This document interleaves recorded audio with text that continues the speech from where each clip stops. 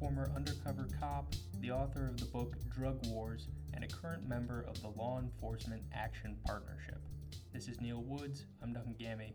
You're listening to Dunk Tank. All right, I'm here with Neil Woods. Thank you for joining me today. Well, thank you for inviting me. You have a fascinating story because you spent something like 15 years as an undercover cop in the drug squad. And I read somewhere that you apparently became a cop just from flipping a coin. Is that correct? Yeah, I went to university by mistake. Whatever made me think that studying business studies would be fun, I have no idea. But because when I got there, I realized what a completely foolish mistake I'd made. And like a couple of my friends, I dropped out of university. I was going to go traveling around Europe, maybe I go on a bit of adventure fruit picking and doing what work I could around Europe. But then I saw an advertisement from the police. So I couldn't make my mind up. So yeah, I flipped a coin and it came up heads. And that's taken me on a very long journey, which has taken us to this conversation today, I suppose. I know. I don't know if you've seen No Country for Old Men, but he does the coin flip in there. It's a very just the fact that you've gone on this saga and it's the outcome of a coin flip is very profound in some ways to me. But I'm curious, you became a cop. At what point do you decide, two parts, at what point do you decide you want to go into the drug squad? And how does that become undercover? I never intended to go in the drug squad at all. But I didn't actually think it was be within my capacity to do so, because when I started in the police, I was terrible at it. You know, I was not a very good uniformed cop at all. I almost lost my job on several occasions. You know, I was young and naive, and only when I went into the police did I realize how young and naive I was. So no, I struggled. I really struggled. But it's, you know, the sort of mental pressure was to give up. You know, that I was getting the clear signals. Wasn't something I was very good at, but I was stubborn and wanted to prove to myself I could at least survive the first 2 years. So I did survive the first 2 years. I stayed in a bit longer. I got a bit better at it. And then I got an attachment to the drug squad. Now, the drug squad was sort of, they were they were the sort of people, the only people who got overtime. They were the people who swaggered around in posh cars and wore what they want. They were all mysterious, doing their surveillance, and they kept themselves separate from anybody else. And it's what every detective wants to do. But in order to get on the drug squad, you'd have to go through getting onto CID, becoming a detective, and then moving on from that. So it was a specialism beyond criminal investigation. So it was unusual for someone as lowly as me to even get close to them, really. And the reason for that is that there was the biggest moral panic ever in the United Kingdom at that point, the moral panic about drug use. And that was because the UK tabloids had been talking about the impact of crack cocaine in the United States for years and years before we actually got any crack cocaine. And the tabloid newspapers did a very good job of whipping up everyone into a fearful frenzy.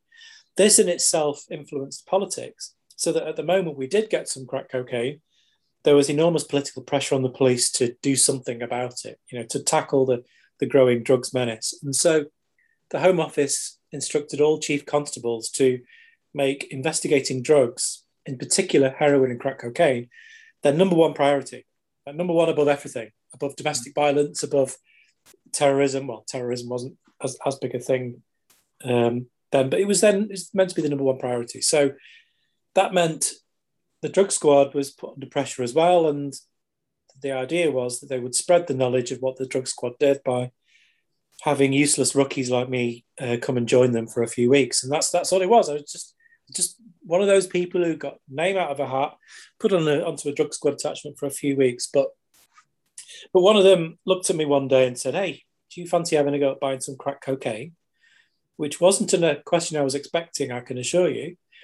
And I thought, well, yeah, I'm game for anything. So he gave me £20 and pointed me to this terrace door in Derby, and I went and knocked on the door and successfully bought some crack cocaine. And as I walked away from that dealer, he said to me, "You take care now. Don't get yourself arrested," which I Wow. thought was nice. It's considerate.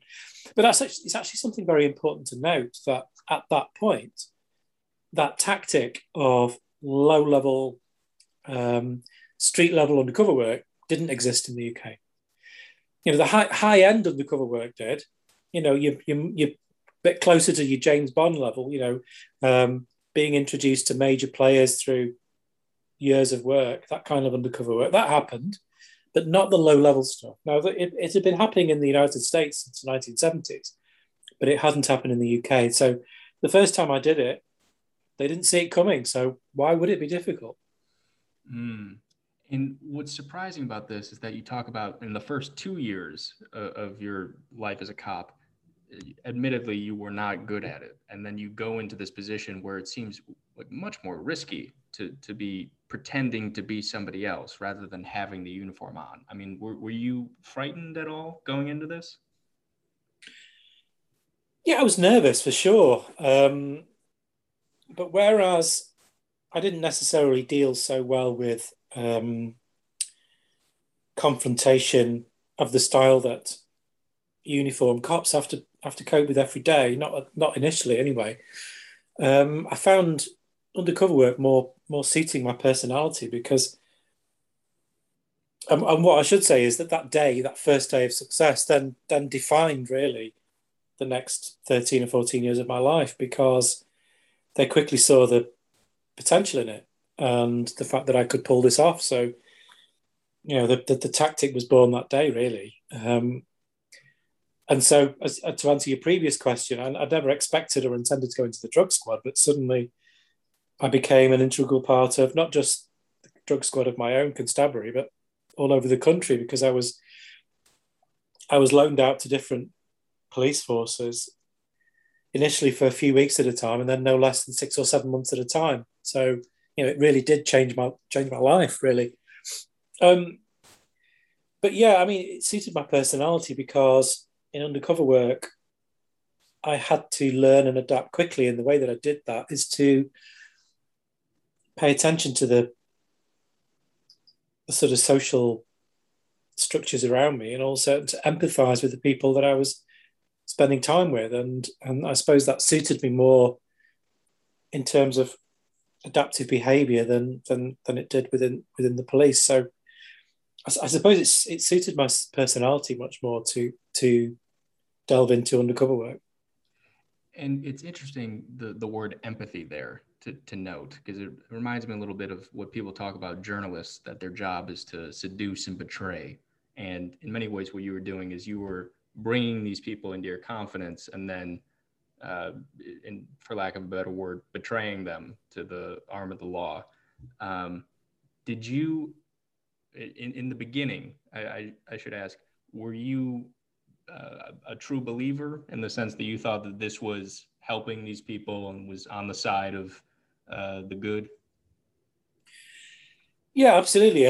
As a young man, I had a very simplistic view of problematic drug taking, very simplistic, stigmatized, judgmental.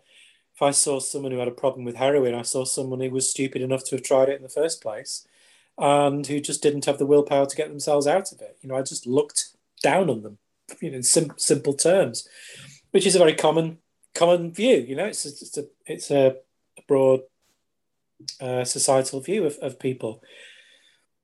And so I thought that this was a chance to catch bad people, and it didn't really matter who I trampled on in order to do so. That's certainly the start.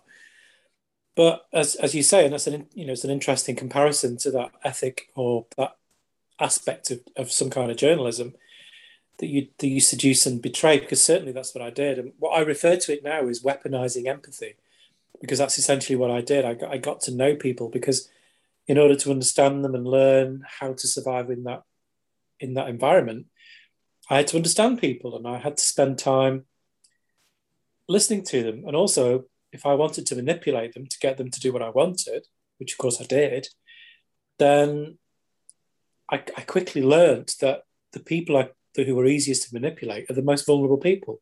So I sought out and picked on the most vulnerable people. And if that seems ruthless, well, that's because it is. Of course it is.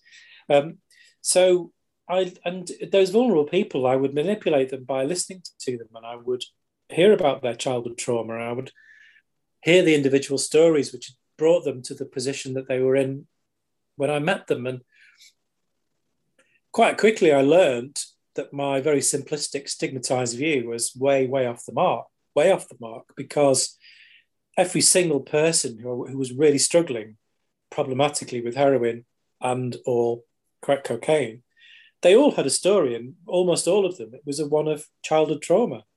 No. And this is literally a decade and a half before I started reading the academic papers on this kind of thing, which of course nowadays I study the academic arguments on a daily basis.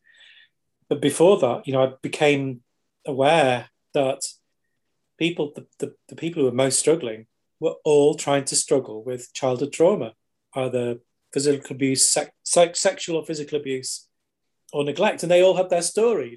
They all had their story of an abusive father. Although many people would say, well, I deserved it.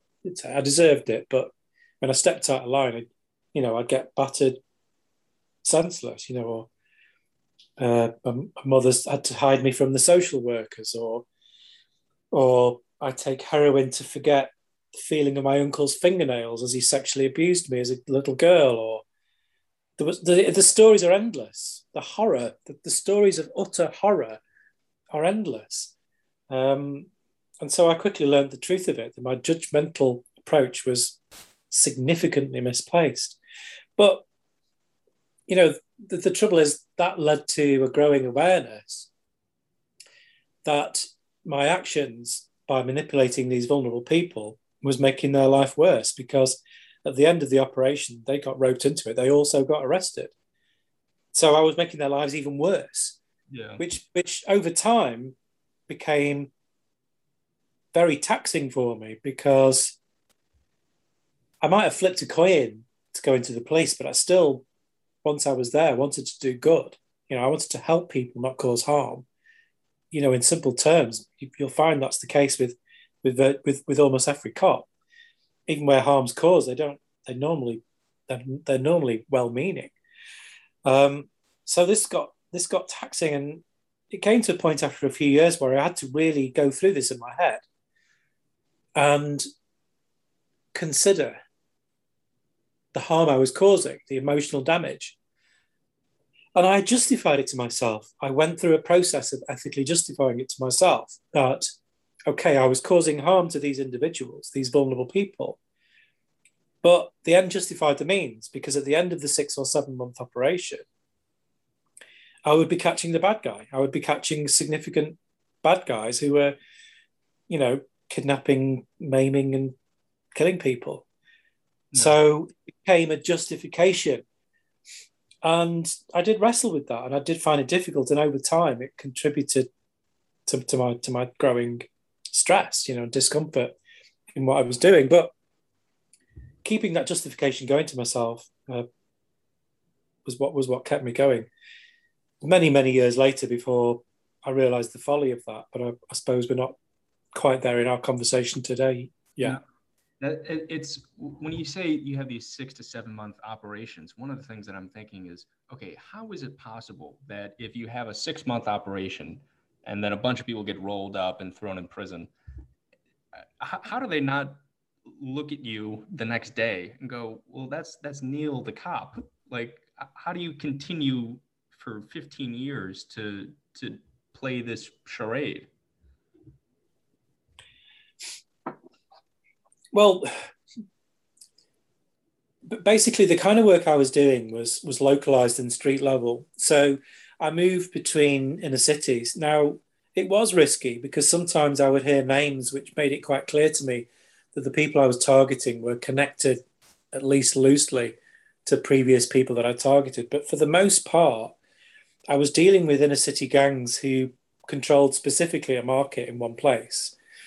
So I could move and obviously I was very careful not to use the same names and the same legends, the same background stories as I was using in other places. But I worked in places as far apart as, as far north as Leeds, as far south as Brighton, and lots of different places in between. And the UK's got 65 million people, and a lot of the drug markets in different cities are so big and separated that clearly I was able to move between these places and keep it safe. But one thing I would emphasize is that very early into my career, I was disturbed to find the extent of corruption which existed as a result of policing drug policy, although I didn't quite see it in those terms then, to the point that by the end of the 1990s, a whole system had been brought into place to try and protect me from corruption.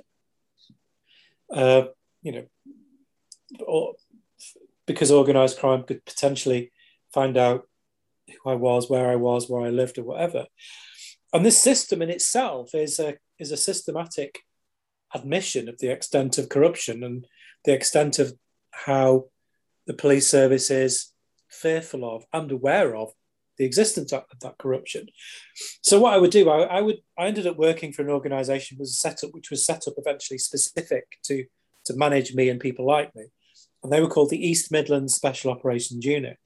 And so they would provide me as an asset to different police forces who would want to carry out an undercover operation in their city. The systems which were required by the Special Operations Unit of each constabulary were that specialist vetted staff would be set up to be my backup team. And there would be specific designated roles. There would be the tech officer, exhibits officer, statements officer, backup team, senior investigating officer, all of these roles that would work around me. But the important thing is that they would be taken away from their normal roles and cocooned completely so that they had no contact whatsoever with the rest of their police force, like none at all. The only contact would be through a designated person, which would be the intel officer, and he would only feed into the police and take from the police what was vetted by the senior investigator officer. So there was a complete control over what information there was. So essentially, it was a separate unit, completely protected from conversations with normal cops. That team would be briefed before I got there. They would be given what is called a lawful order. And if you're given a lawful order as a police officer, you sit up and take notice. Because this basically means if you break this lawful order, you're in trouble. You could lose your job if you break this lawful order. And the order would be that they're not allowed to ask me my real name or where I'm from. So I had to use the same pseudonym as I was telling to the gangsters as I would to the police officers I was working with. They weren't allowed to know my real name. So I was kept completely separate, and I'd use a different pseudonym each time. And they would be disciplined if they even asked me that name. No. Now, that's obviously set up to protect me from corruption. And, that should blow the mind of anyone listening, really, because the very existence of that mechanism is an admission of systematic corruption. Because without systematic corruption, those methods would not be required, would they? And you mentioned at one point that you did have like a departed style mole within the police force. I think it was a guy named like Charlie Fletcher or something like that. Did I get that right? Yeah, that's right. So this point proves both the need for measures against corruption, because corruption is there and endemic, and also the fact that nothing can really truly protect you from that corruption because the system didn't work. Basically, it was an operation in Nottinghamshire, and it was 4.5 months in. And the day before this, I'd had a really difficult day at the office, so to speak, because I spent months trying to get close to this gangster, and I got an introduction to him, and he interrogated me with a knife pressed into my groin, into my testicles, which I can assure you is not very comfortable. In fact, it's unsettling, I would even say. And so that had been a difficult day. It had been a long day. But the next morning, 2 of my backup team had gone off sick. everyone had been working really long hours. And so two cops were brought in as replacement. They were introduced to me and I shook the hand of one of them, no problem. Shook the hand of the second one and just the hairs went up at the back of my neck. Every instinct was screaming that this guy was wrong, completely wrong. Mm. Now, later on, it's difficult to unpick an instinct or a series of instincts because 90% of our communication is non-verbal, and we're not all the time conscious. It's not all that non-verbal. Those non-verbal cues are not always in our conscious mind. And if you bear in mind the day I'd had the day before and just how paranoid I was feeling, you work day to day working undercover and your senses are really fine-tuned. You pick up on all sorts of nuance. And this guy was wrong. So I went to the senior investigating officer and I said, look, boss, I cannot have this guy knowing what I'm doing. I don't trust him. I cannot relax today knowing he's got my back. So he was great. He said, fine, we'll exclude them both. We won't tell them why. We'll tell them to park up at the edge of the city. They'll not be in the briefing. They won't have a clue what this job's about. And you'll be happy. Great. Didn't think another thing of it. Now, the cartel that I was trying to get close to, cartel called the Bestwood Cartel, run by a very infamous UK gangster called Gunn. I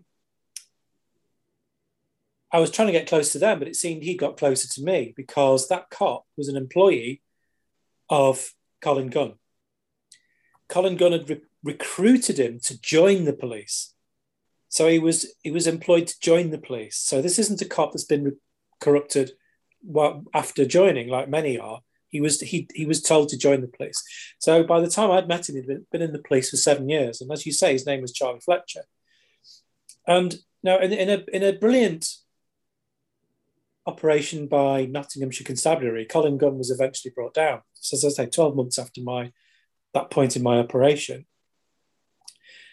And it was found that Charlie Fletcher was an employee of his, but I have to stress that it was luck which brought them there. And, the judge sentenced Charlie Fletcher to 7 years in prison, a year for every year he'd been in the police, I believe. But bear this in mind, Charlie Fletcher was paid £2,000 a month on top of his police wages, plus bonuses for good information.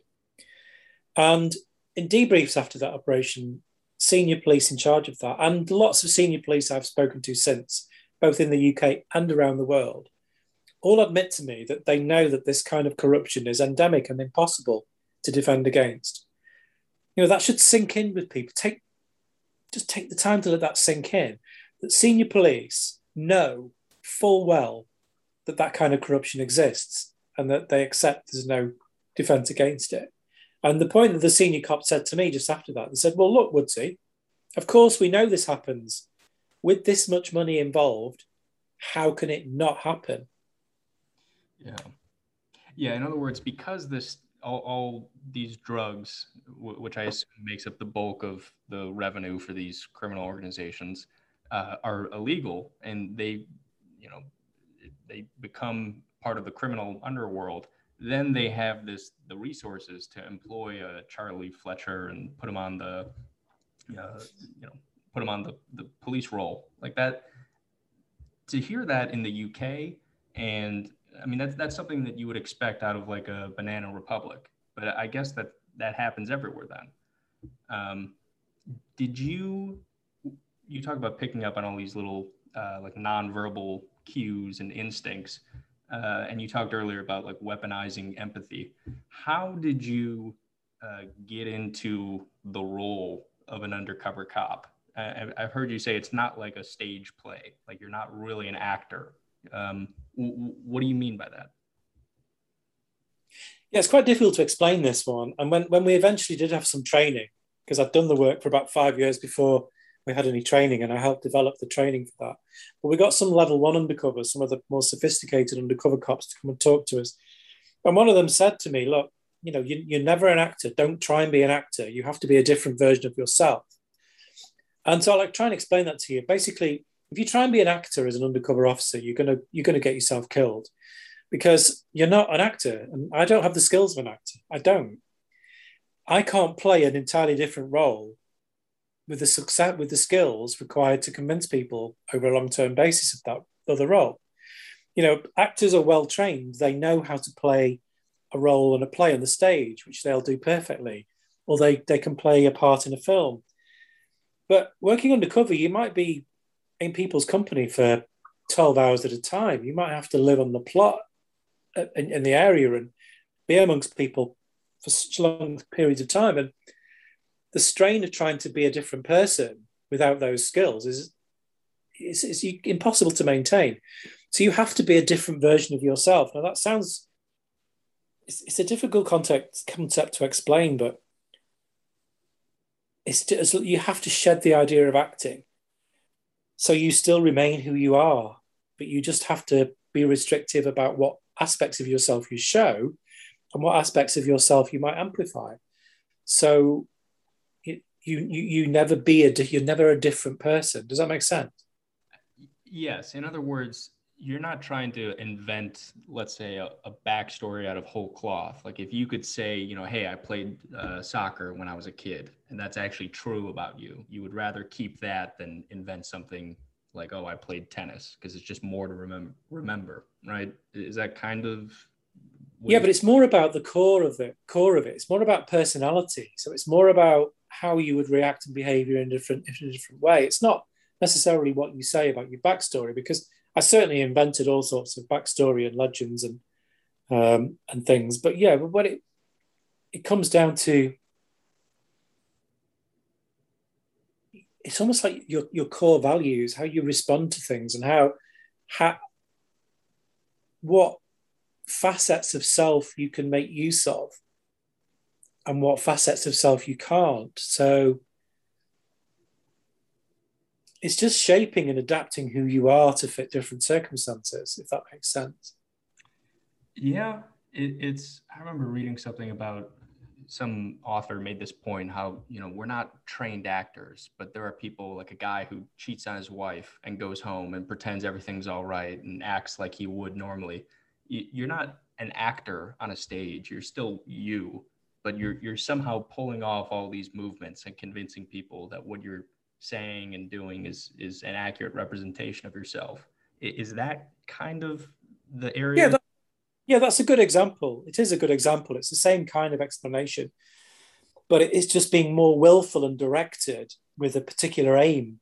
So you're using those natural abilities to deceive and manage the situation and people around you, but with a particular focused goal, rather than reacting to one's lusts and vices. Sure. And I want to get into the point at which like you turned away from believing in this kind of work. But I want to ask, because at some on some level, this story of being an undercover cop, uh, it's fascinating, and I think it has an almost like romantic appeal to some people. The idea of, you know, you're living a double life, and you're putting yourself in danger and all these, you know, kinds of exciting things. Did you find any aspects of your personality being corroded over time? In other words, if you're lying, in effect, to people all day, was it harder to go home and maintain honest relationships? I'm not sure. I mean, I don't think so. I mean, there was some aspects of my personality as a young man which were affected certainly in the first few years. For example, I don't think I ever came across as arrogant, but I got a massive ego boost from being good at what I was doing, um, and I quickly developed a reputation within the covert policing world as someone who could fearlessly almost get himself killed and come up smiling, you know. And I sort of bought into my own legend a little bit, which in the long term probably contributed to the damage it caused me to my mental health, because you know I felt increasingly invulnerable, and sort of believing my own legend is a dangerous thing to do, really. Um, because I didn't realize that every near death experience I had, and I did have quite a few, was damaging my long-term mental health, and now I'm diagnosed with chronic PTSD, post-traumatic stress disorder. So that harm was caused. So I've been, I went through a period of time where perhaps I wasn't as humble as I strive to be nowadays. But in terms of the deception, I didn't really have a problem with the deception. I managed to compartmentalize that part of my life where I was deceiving people from my family life, and I still managed to go home and take my kids swimming on a Sunday morning quite often, because I used to arrange my working to suit me wherever possible. So it wasn't all difficulties and horrors. I did have some enjoyable family life as well. But in terms of the lying, people hear this and think I'm just some kind of cold sociopath. But certainly in the first few years, I really enjoyed the intellectual exercise of successfully lying to people. I did.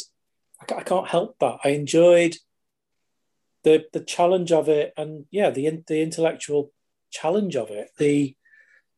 And I loved getting better at it. I loved learning and becoming aware of those subtle tells where people were completely believing in you, or where there was an element of distrust, and you have to pick up on those elements of distrust to try and quench that fire quickly, and win them over. So it was a constant, it's a constant study, it's a constant development of self. And that appealed to me a lot at the time. So I kept it separately. It was like my work and my self-development, and then I would go home to my family. And I don't think I really struggled to separate those things. Not like journalists often want me to say that this, my growing other personality impacted on my home life and destroyed it. And I mean, don't get me wrong, my first marriage did fail, but I don't put that down to my undercover work. I see. I got to ask, because you did mention you had a few near-death experiences. What was the closest you came to dying or severe physical harm? God, take your pick. I've had a door answered, a samurai sword put to my throat, and various things. But I suppose the most dramatic one was I was doing an operation in Leicester, and very early on in the operation, I bought some heroin off this gangster who just happened to be a real big hitter. He was a real meaty target, someone who we really wanted to catch. But he took a step back, and I didn't see him for months. And so the operation carried on, and we got masses of evidence. The operation was coming to a conclusion, but we hadn't got any corroborative evidence against this particular person, because he'd gone off the scene before it came to a point in the operation where I felt comfortable wearing any technical equipment, a camera. So this guy, I kept phoning this guy to get him out, to get him on film, and he wasn't hands-on dealing. He was sending other people out. So I knew he liked his clothes, so I could come up with this plan of getting hold of some counterfeit clothing and trying to sell it to him. So through the backup team, went through a customs contact and got hold of some counterfeit Stone Island jackets. And I phoned the guy up, and he took the bait, and he agreed to meet me in this car park. And I got these jackets in plastic. And he brought two of his mates with him who I'd not met before. So although this guy trusted me, his two gangster mates didn't necessarily trust me. Anyway, the first thing he says to me, like, "Oh yeah, these are interesting jackets, but do you just want to sell me these, or do you want to buy something?" So I'm thinking, well, I've only ever bought heroin off you. If I buy crack as well, you'll get an extra 12 months in prison. So I says, well, if you're carrying white, I'll have a 20 stone from you. So he brings out this massive block of crack cocaine. I mean, huge, like bigger than a VHS, like video box. You're too young to remember VHS video boxes. I do remember VHS. But yeah, you just about remember it, right? So anyway, it's a massive block, and he's sat in the front of his car, cutting it, a little slither off it. While he's doing that, his mate is looking at me, and then suddenly pushes me up against this metal fence, this metal railing at the back of the car park. And he starts feeling my clothes, and in no time at all, he's found the camera. Now, we're not talking James Bond tech here. No. This was like a denim jacket with metal studs, and in the hole of one of the metal studs is the camera winking out at you if you find it. And he found it, and he said, fucking hell, man, he is as well. He is. He's fucking 5'0", man. He's fucking 5'0". He's heat. So I'm thinking, right. And this is one slight advantage I had working undercover, is that when I was in a situation where I really needed, when I was in trouble, I was in danger, I would get a surge of adrenaline. And some people, myself included, that what happens is you get a sense of time slowing down. You get the feeling you've got all the time in the world to think. It's almost serenity for a moment. And so in that moment, I thought, okay, I've got a very long car park to get out here. There's no one else around. I'm completely secluded. And if I start running, they're going to catch me and I'm dead, because the fastest way to get a pack of wolves running after you is to run away. So I thought, I've got to prevent him convincing my mate that I am who I am. So I thought, I've got to give myself breathing space. So what I did is I went into a torrent of abuse to him. And I thought, I can't let him get a word in edgeways, because if I give him the space to speak, it gives him the chance to convince him of what he's found. So I just launched at him and said, you're fucking picking at my clothes. What the fuck are you doing? What are you doing picking at my fucking clothes? It's not even my fucking jacket. This belongs to Jackie. I picked it up off the back of the fucking chair this morning. It doesn't even belong to me. So I don't know what the fuck you're fucking on about, and I don't know what you're doing. And as I'm doing this, I'm taking the jacket from his mate, from the third one, I'm slowly folding it, putting it into this plastic, and then picking up the other ones from the floor. And I start walking really, really slowly. And I just kept up this torrent of abuse, repeating it. And he's just completely stunned. He wasn't expecting this. He was like, but. So I just carried on walking and giving this abuse and shouting like a madman as I'm walking across this car park. And then I'm starting to think, I might just make it. I might just live this day, because I knew the caliber of people these were. Anyway, I suddenly hear footsteps running behind me. And I thought, oh God, I've got halfway. I'm thinking maybe if I turn around and get one punch into one of them and then sprint to the exit, I might just get at least within sight of some other people. Anyway, it's the guy I know who's just cut up the crack. And he comes up to me, he says, hey, mate, don't you want your ting? And I'm thinking to myself, you want to sell me crack now? And he says, don't mind my mate, he's a dickhead. And I says, yeah, he is a dickhead. And he's picking at my fucking clothes. I don't know what he's fucking doing. And this time I'm getting the 20 quid out of my pocket and hand it over. And he gives me the crack, which he's wrapped in a little bit of cling film. And I shove it in my little key pocket in my jeans. And all the time I'm doing this, his mate is stood by the car, literally screaming at him, saying, for fuck's sake, man, he's 5'0". And like many times I'm thinking 5'0", he's not old enough to have watched Hawaii 5'0". But, it's still the street slang for police. And he's screaming at him. Anyway, he starts going back to the car and I keep walking. But then suddenly I hear a screech. The tyres take off as he's revving the engine and flying across the car park towards me. Clearly, he's convinced him of what he's found. And the car comes after me. So then I just start running. When I get to exit the car park and turn left and start running along the pavement, the car turns a corner and came up the pavement, driving after me along the pavement. So I sprinted. Now, where this is like, it's the inner ring road of Leicester. So it's a dual carriageway leading to a roundabout where to the left of the roundabout, I could quite quickly get to a pedestrian area. The car park had been secluded, but actually I wasn't that far away from other people. Anyway, they drive up the pavement after me. And I sprint, and there's a barrier protecting the pavement from the roundabout. And I just managed to get to that barrier where the car won't fit. So the car screeches to a halt. And glancing behind, I reckon they must have been no more than 2 meters away from me. And they were quite clearly trying to run me down. Yeah.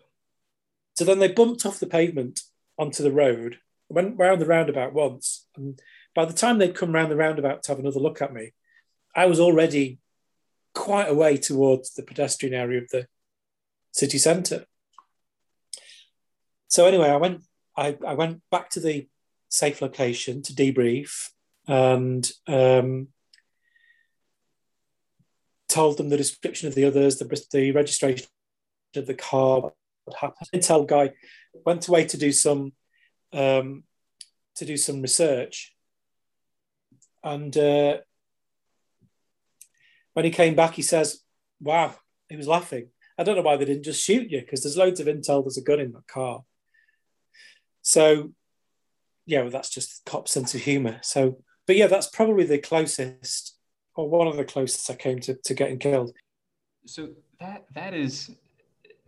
that's a tale of people who are a lot more menacing than some of the more vulnerable people you were talking about earlier.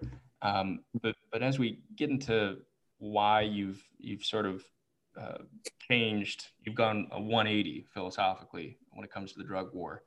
I'm reminded of a story that you told of a guy, I think his name was Cammy.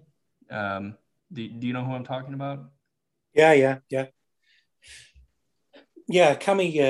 Cammy was from the same operation as Charlie Fletcher, the one in Nottinghamshire where I was trying to get close to Colin Gunn's cartel. And Cammy was really useful to me because he was a peripheral member of that cartel, really, very peripheral, because he was a user dealer whose supply came from those people. So he was really useful to me, and I really cultivated him. I spent a lot of time with him. I listened to him about his childhood, and I manipulated him a great deal. I spent time shoplifting with him, and doing all sorts. And I liked him. There's a lot of these people I really enjoyed the company of because he was funny and good company, but he just had very unfortunate things happen to him. And for him, again, it was a traumatic childhood that led him to self-medicate with heroin. But of course, at the end of the operation, when I presented the evidence against the nasty gangsters, but also all of these not so nasty, vulnerable people, he was arrested. And when he was arrested and he was in the police cells, he ended up being on minute-to-minute watch, suicide watch. And the reason for that was because for someone as vulnerable as him and who'd had such a difficult life, my betrayal of him was the final straw, the last straw, to put him in that depth of emotions, or where he became suicidal. So, and that's the reality of the harm that I was causing to people, and how far that could go. And it should be broadened, not just to see it through the eyes of that vulnerable person in particular, but in the broader sense, the ruthlessness that meant that I could put someone in that situation is a microcosm of the broader drug war, because the whole premise of this war on drugs is that we can cause harm to individuals to somehow prevent a broader societal harm. That we can punish people, send people to prison and traumatize them in order to do some good for society. And it's always justified in those terms that we prevent more harm than it causes. And the truth is that it doesn't.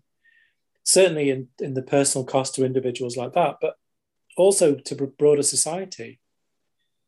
I mean, there are other examples I can give you if you like of the evidence of that. It's not just that it's causing harm to individuals. It's because bear in mind that I still carried on doing that work despite knowing the harm that I caused to him. I did, because I still believed that even that harm was justified, which makes me very ruthless indeed at the time.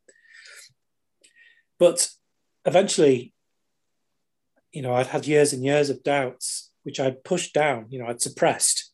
Eventually, I had to face up to all those doubts when other things happened to me. And one of those is where I investigated a very notorious gang called the Burger Bar Boys in the town of Northampton. They're a very notorious organised crime group from Birmingham who had taken over the supply in that neighbouring town. And so I went to that operation as normal, manipulating vulnerable people to get introductions. And it was quite a terrifying experience when I finally got a direct introduction to the gang, the Burger Bar Boys, because I was shown into this snooker club, into this gents' toilet, where this hooded figure came in, and he went into the toilet cubicle and stood on the toilet, looked over the top and said, "What's this?" And then the door burst open and 4 more hooded figures came in, and they were circling me and headbutting me on the side of the head and punching me on the ribs, and all the while I'm being interrogated by this one in the cubicle and asking my friend who'd introduced me the same questions, trying to trip me up. And this went on so long, I really thought I was not going to get out of there in one piece, because I knew just how violent these people were. You know, the person that was asking me questions, I knew he was implicated in 7 different murders. This gang was using casual sexual violence as part of their reputation building. You know, these were brutal, brutal people. But eventually he suddenly said, "All right, then, what do you want?" And in the moment he said that, the 4 hooded figures walked out. It was so choreographed. Anyway, then I paid him my money, and I bought some heroin and crack and got his phone number. And then I was in, and I spent the next few months gathering evidence of conspiracy against all of that particular gang. And I almost died, I think, on other occasions, at least one other occasion on that operation. But after 7 months, I'd gathered evidence against 96 people, the 6 Burgoa boys and 90 other people. And I knew I'd got no one else to catch, because there were no new phone numbers to get. There was no new names I hadn't already met. I caught everybody. And so I was thinking, wow, this operation is going to be the biggest yet, because I've caught everyone that's mentioned. So there was police brought in from 5 different counties, in a huge operation, hundreds of cops involved. And so then the intelligence officer, who was tasked with keeping his ear to the ground after the dust settled, spoke to me afterwards. He says, "Yep, we managed to interrupt the heroin and crack cocaine supply in Northampton for a full 2 hours. 7 months of work, all of that violence, all of those near-death experiences, 96 people arrested, huge resources, all for the sake of interrupting the drug supply for 2 hours. That's all." So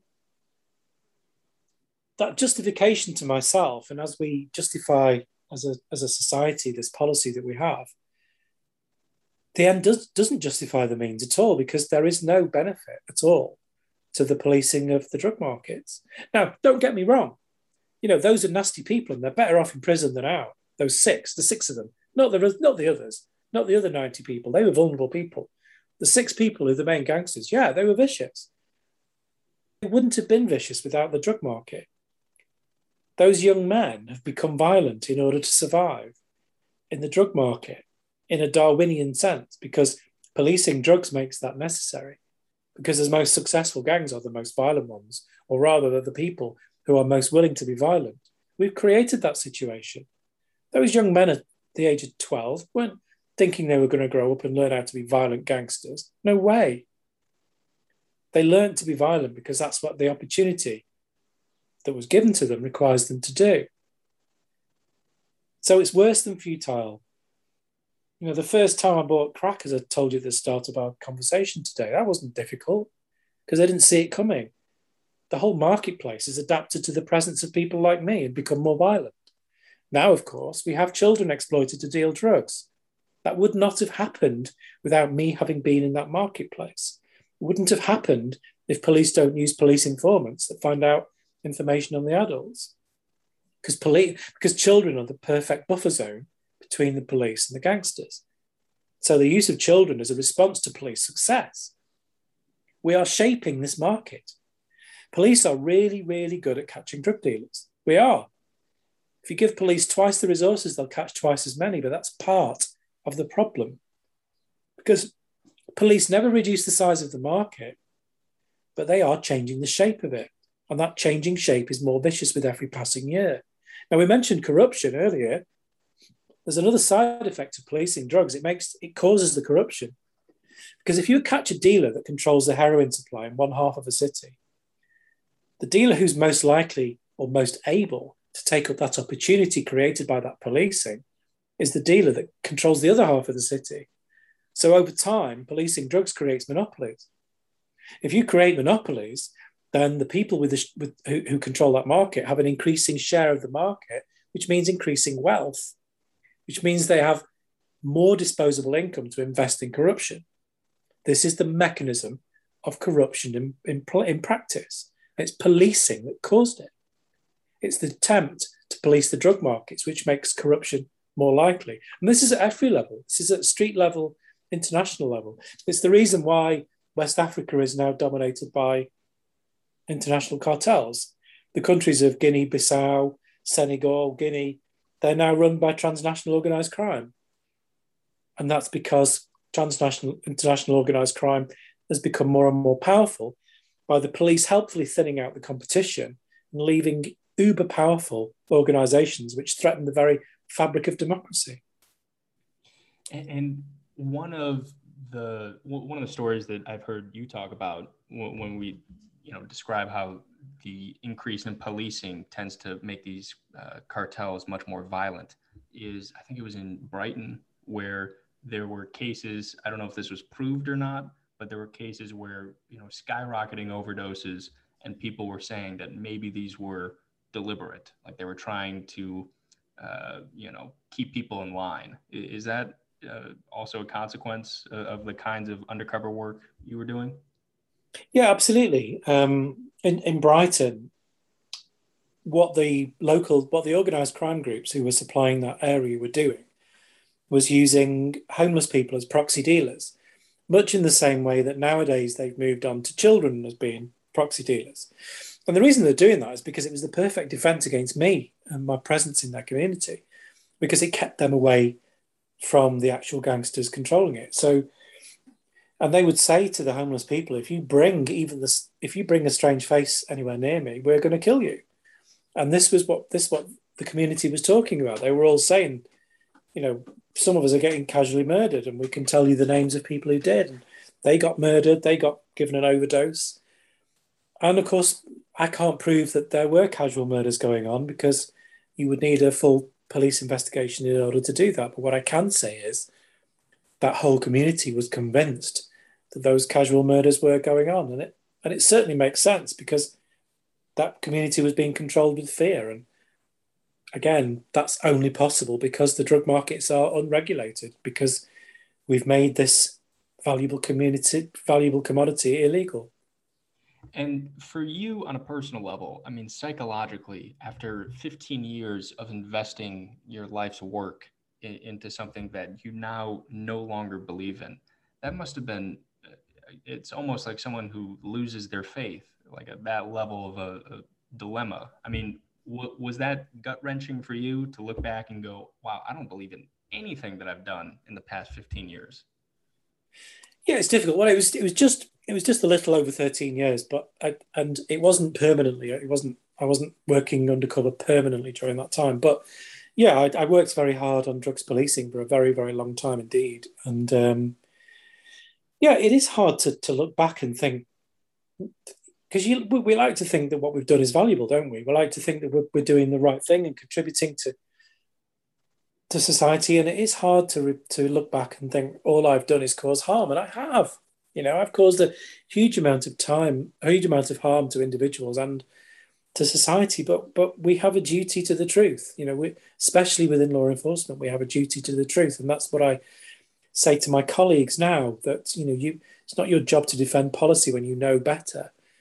We have to face up to the truth, because I'm the way I've worked my head around it is that I'm still fighting organized crime now. I'm just doing it with evidence.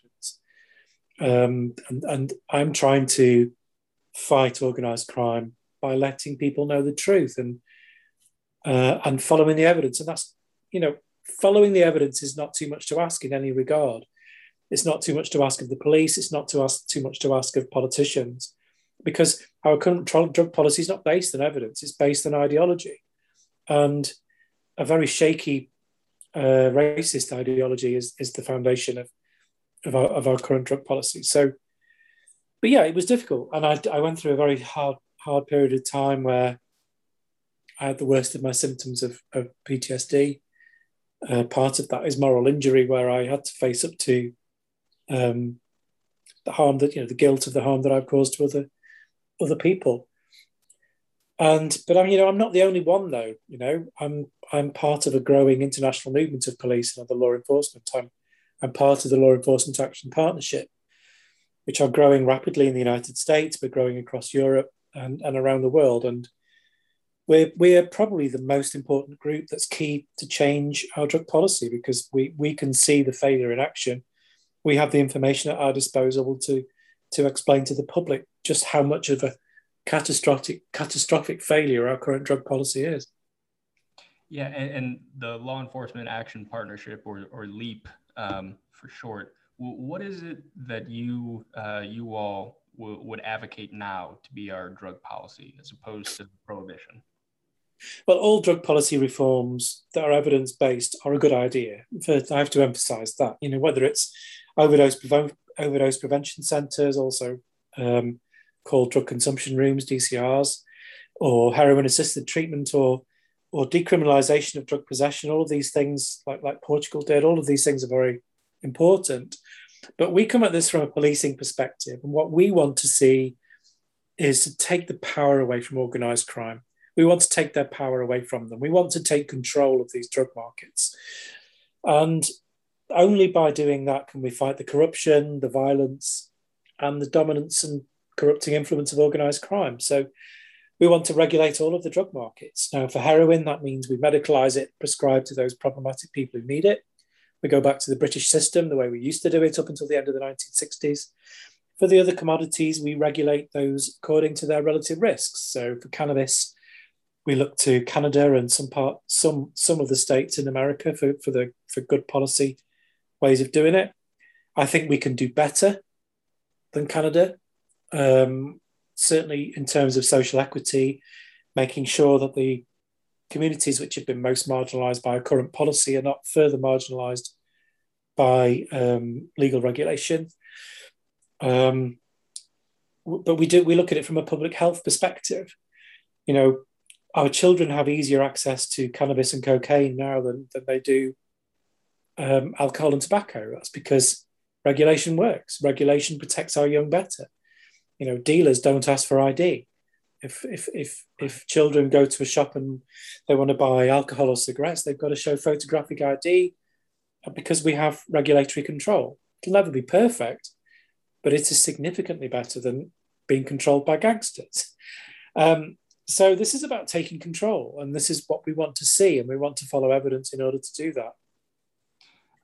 Well, we're at an hour here, so I do want to wrap up. But one of the points, and this goes back to something we discussed earlier in this conversation, is the sort of looking down on drug users. And you mentioned something in there like DCRs, the drug consumption rooms, which I assume refers to places where people can, legally and safely do drugs. But that's something that seems like a big barrier to getting the population on board with this, is the idea that, we're going to have taxpayer money go to people shooting up. Like, how dare you? What do you say to those kinds of people based on your experience meeting some of these drug users? Well, first of all, we should care for every member of our society, and there is good evidence that drug consumption rooms or overdose prevention sites keep people alive.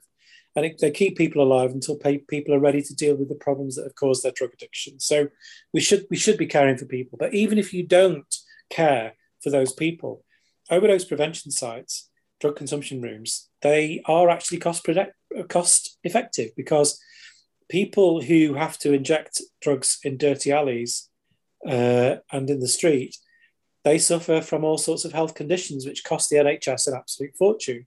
So there is cost benefits analysis from the United States, from Canada, and from Australia, which show that, and Denmark actually, which show that the drug consumption room is cost effective because it prevents much more expensive health interventions, much more expensive. So if you only wanted to look at it from cost, they pay for themselves anyway.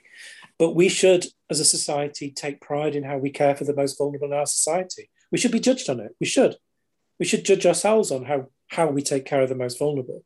And in the UK at the moment, we are sadly lacking. In Denmark, I've seen the drug consumption rooms there.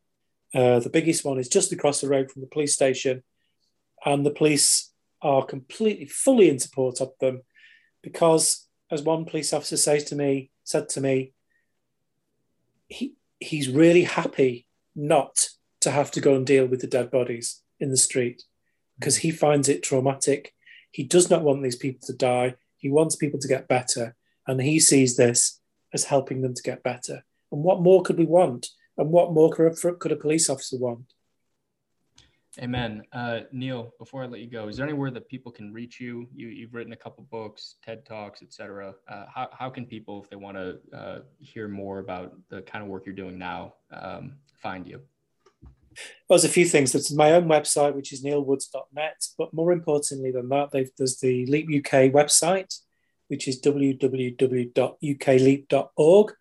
Or I'm on the board for Leap in the USA, which you just search on Law Enforcement Action Partnership USA. On Twitter, Leap UK is at UKLeap. Same on Instagram. You'll find us on Facebook, obviously. I suppose that's about it, really. Oh, I would also ask you to please look up a very close allies of ours, which is Anyone's Child. Either the website or on Twitter, they are at Anyone's Child. Absolutely. Neil, thanks again. And I really enjoyed this conversation. I thought it was, this is one of my favorite podcasts that I've done. So I appreciate it, and have a great rest of your day. Good chatting with you, and thanks for inviting me. Bye-bye then. Bye-bye. Thank you to Neil Woods, and thanks for listening to Dunk Tank. I'm Duncan Gammy. See you next time.